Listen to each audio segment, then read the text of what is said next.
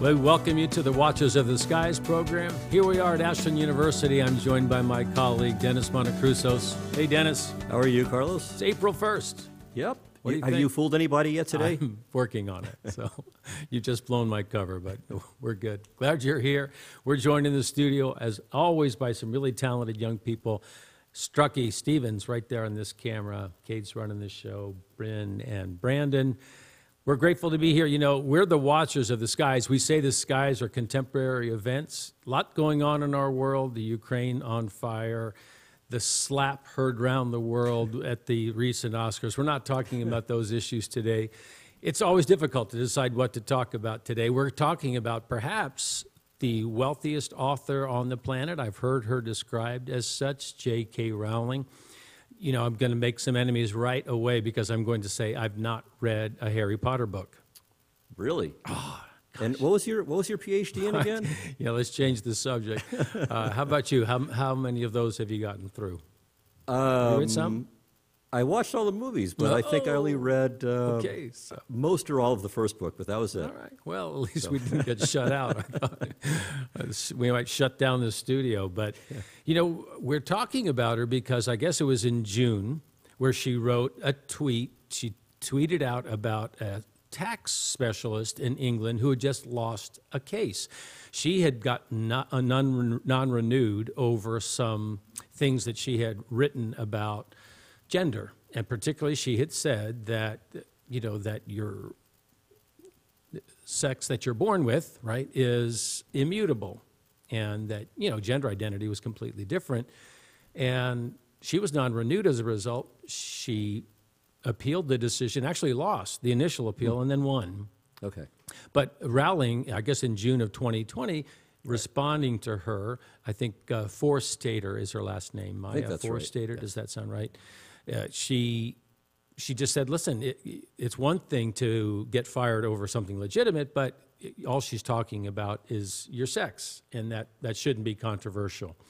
But oh my, it started a firestorm against JK, and until I really read the most recent update that we'll get to in a moment, and that is that even the New York Times has taken her on.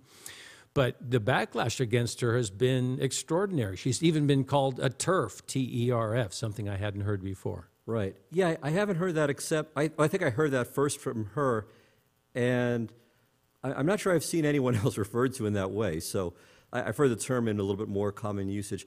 It means trans-exclusionary radical feminist. So the idea, I suppose, is that it's a form of feminism, right, that wants to exclude trans women, meaning a man who transitions to a woman, from being really called a woman. Right.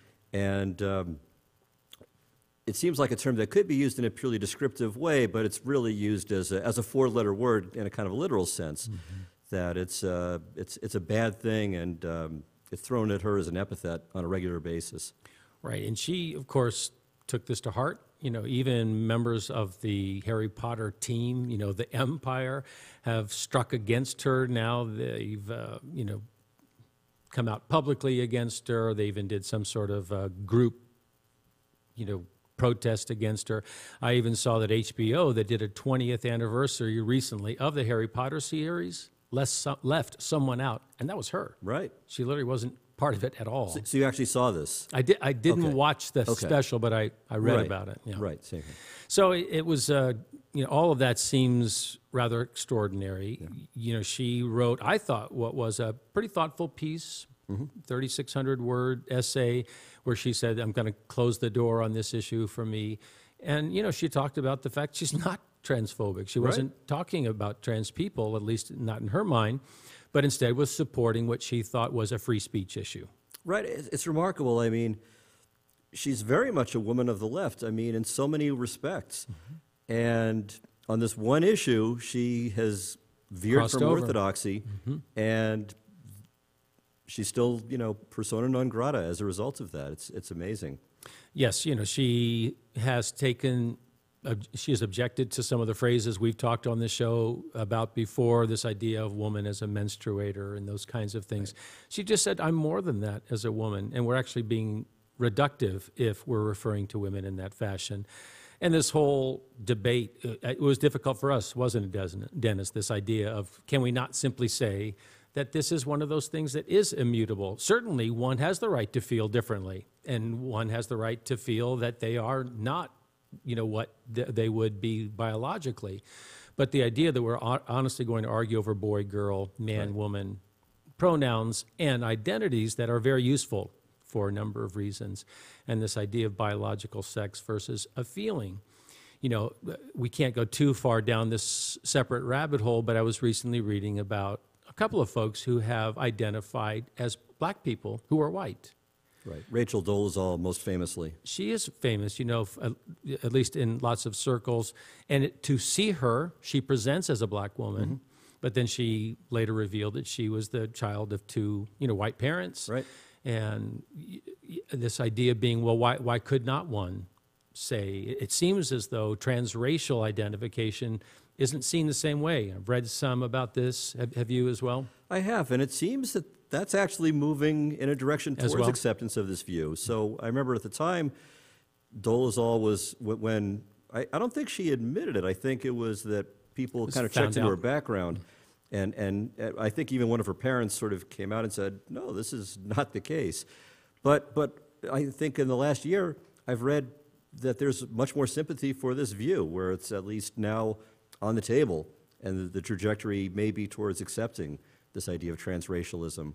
Well, one thing our listeners probably don't know, but as an academic professional, one of the things I've known for some time is that if a student identifies as black on their application, and this is for any school, the elites and others, and unless something has changed very recently, if you put on your application that you are African American, doesn't matter how you present. It's accepted by admissions professionals. There's never any question. I mean, they're not going to do a blood test or some sort of DNA test. And I think most people aren't aware of that fact. So you can, at least on your college application, identify from a racial perspective in any fashion that you would like. I'm really taking another jag to the left just to say I remember talking to BYU admissions professionals, and they were really struggling because they had a lot of students who are identifying as LDS, Latter-day Saints, and they were not, because they get basically free tuition if they're members of the church. And so they've had to work hard to ensure that these students truly are members of the church. Right, but there it would just be a matter, wouldn't it just be a matter of checking a box in terms of a belief statement, which any religious school might have as a requirement? They've actually had to go further and ensure that they're on the rolls or Okay. somehow being accounted for within an LDS church. Well, let's go all the way back to where I started, and I apologize perhaps for taking us that way. But when you're the watcher of the skies sometimes will take your eyes in different directions, so at least I'll justify my jag that way. But I took particular offense, frankly, when I saw that the New York Times now has started a subway ad campaign, this one in Washington, D.C., and it focuses on an NYT subscriber. Her name is Liana.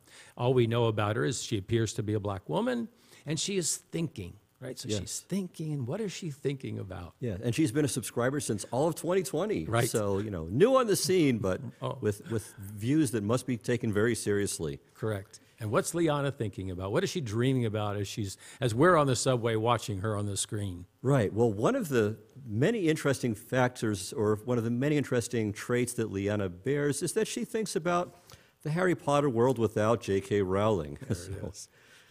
I mean, a world without J.K. Rowling, divorcing the author from their work. And, as a lit guy, this is not new information. This is something that people have been calling readers to for quite some time. But that's not what this is about. This is not deconstructionism as we would define it.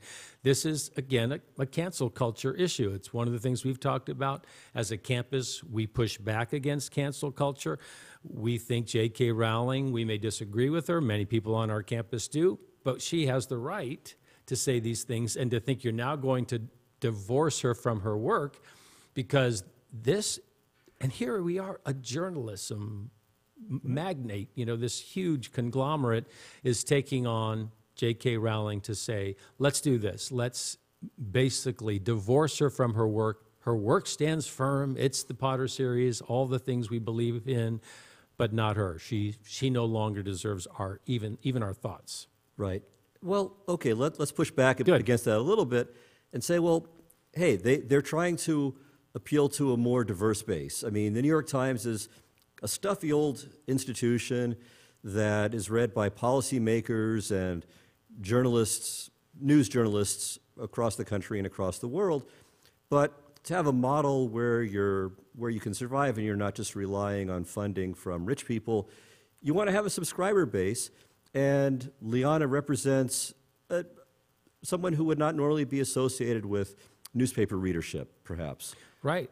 And I would say in some ways, if they're taking that angle, I find that offensive because Right. I think they're, if they're assuming that because she's black, because she's a woman, I mean, I don't know what I would say for the Times, that she wouldn't be seen as the typical subscriber. And I think you're right in some ways. That may be the angle. But I would say that is as offensive as them taking a shot at Rowling. And I think there are other ways to project that. I think you can project a diverse group of subscribers in another fashion and leave J.K. Rowling out of it. Well, just to push again. Please, yeah, please. So not necessarily that she's an African American woman, but that she's a young radical. Right. Right. So this is the more, again, kind of the harder left. Got it. And so they're showing they're not just establishment. We're not just part of the uniparty, as some people view Democrats and Republicans, but that, hey, we're very hip to these social issues, and we want to draw in people who are on the further left and not just to be this kind of state establishment newspaper. Well, I think it's difficult to know today whether this was the first in a series, but that was the implication, right? That this is the first in a series of an ad campaign.